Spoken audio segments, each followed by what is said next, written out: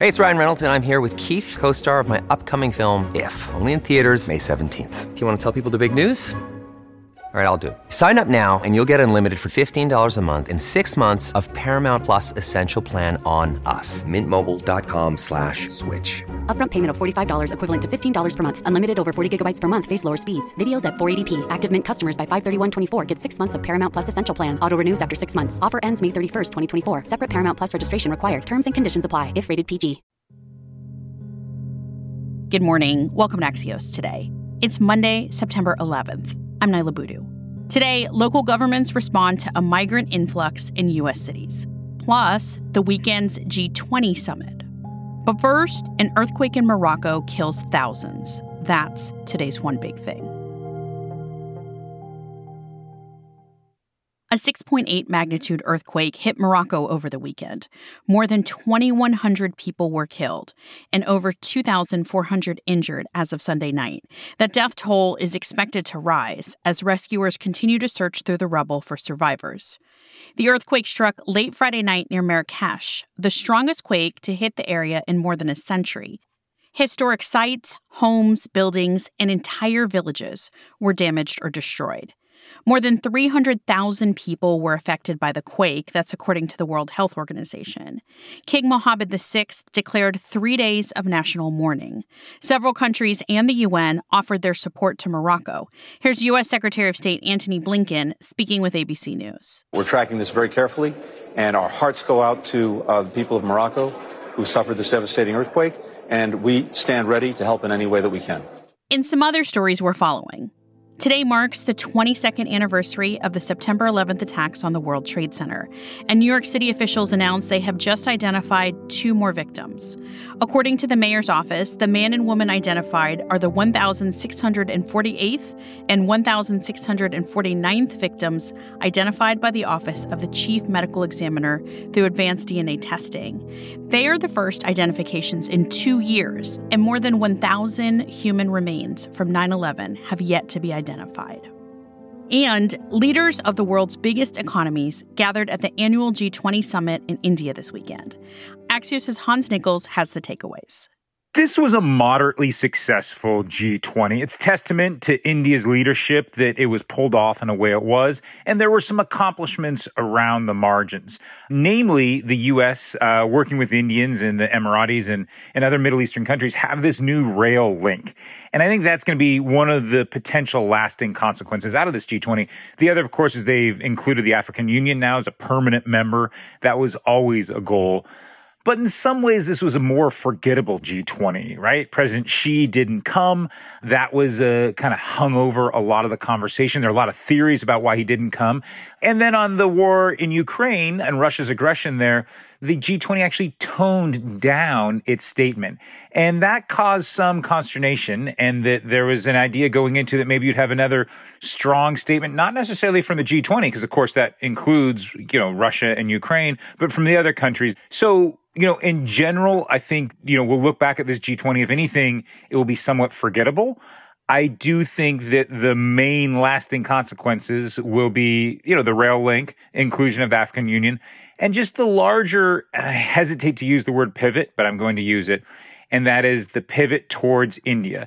Remember, in the Obama administration, there's lots of conversation about pivoting towards Asia.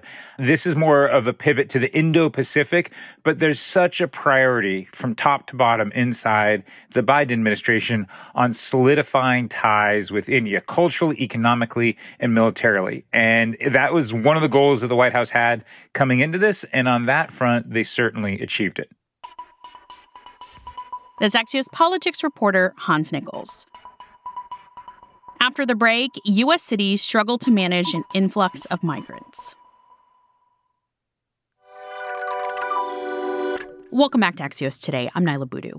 Cities around the country are experiencing a major influx of new immigrants, one that most can't accommodate. And the result is nothing short of a humanitarian crisis. Axios' Steph Kite has been reporting on this in depth. Hi, Steph. Hi, Nyla. So what cities are we seeing the highest numbers of people arriving? We're seeing lots of migrants and asylum seekers arriving in cities all across the U.S. Of course, New York City has been a focus, with Mayor Adams being very outspoken about the concerns that he has about the number of people arriving there.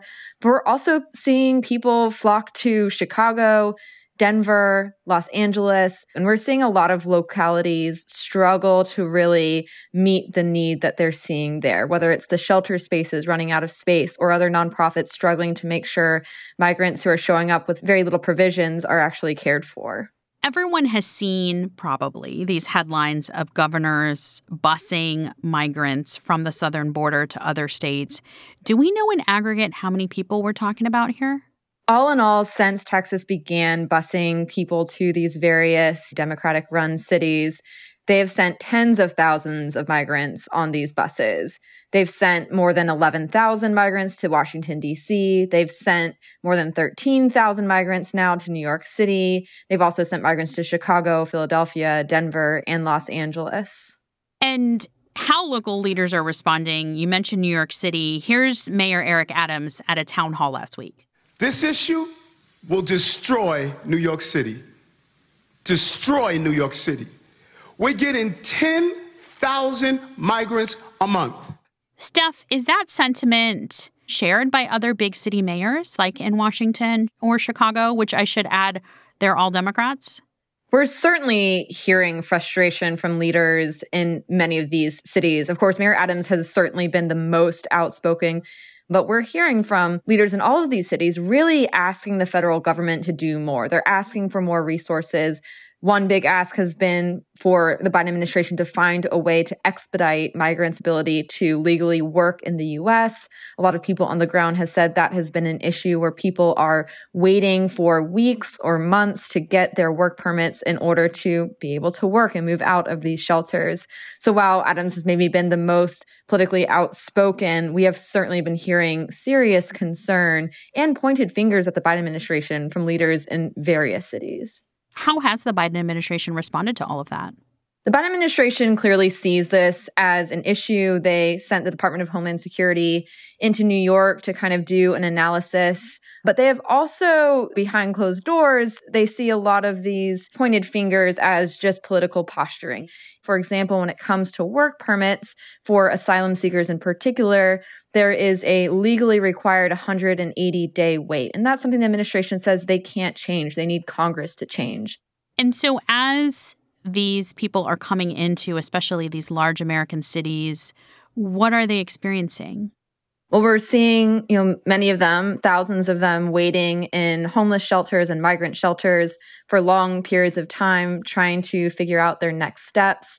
Of course, these are their destinations of choice, and I think that's an important point to remember. It's not necessarily that Texas and other Republican states are choosing these destinations for migrants who have recently arrived. In many cases, these are the cities that have long welcomed immigrants, and that's one of the reasons why it's a little bit surprising to now see these Democratic leaders feel overwhelmed by the number of people arriving, because I think it's important to remember that it's not just the current surge over the past 2 months. It's also the fact that now for years, we have seen higher than normal numbers of people coming across the border, whether they're seeking asylum or seeking parole processes. And we already have an immigration system that's severely outdated and severely backlogged. One trend that I'm looking at really carefully is the fact that we've seen a significant spike in Mexican family members coming across the U.S.-Mexico border, which is very unusual. While Mexican migration has, long been a common occurrence at the U.S.-Mexico border, the fact that we're seeing a rise in families is very significant. That's Axios' Steph Kite. We'll include a link to her reporting in our show notes. Thanks, Steph. Thanks, Nyla. Finally, a peek ahead to tomorrow's show. We've been watching the path of Hurricane Lee, a powerful storm over the Atlantic. And as forecasters tracked the storm, I had a chance to watch it unfold in real time. I just returned from a flight this weekend on a Hurricane Hunter, flying with the NOAA team into Hurricane Lee. It's a good day to be flying. Jake Parrish was the flight director, and I spoke with him while on board. So many people live in harm's way. And with rising sea levels, that just adds and exacerbates the problem. But there's still a lot that's not known. And so I certainly can hope that the technology on the airplane keeps up with the need to warn those populated areas. That's hurricane hunter Jack Parrish, and I'll share much more of this adventure with you tomorrow, including what I learned about U.S. efforts to track extreme weather in our changing climate. That's it for us today. I'm Nyla Boodoo. Thanks for listening. Stay safe, and we'll see you back here tomorrow morning.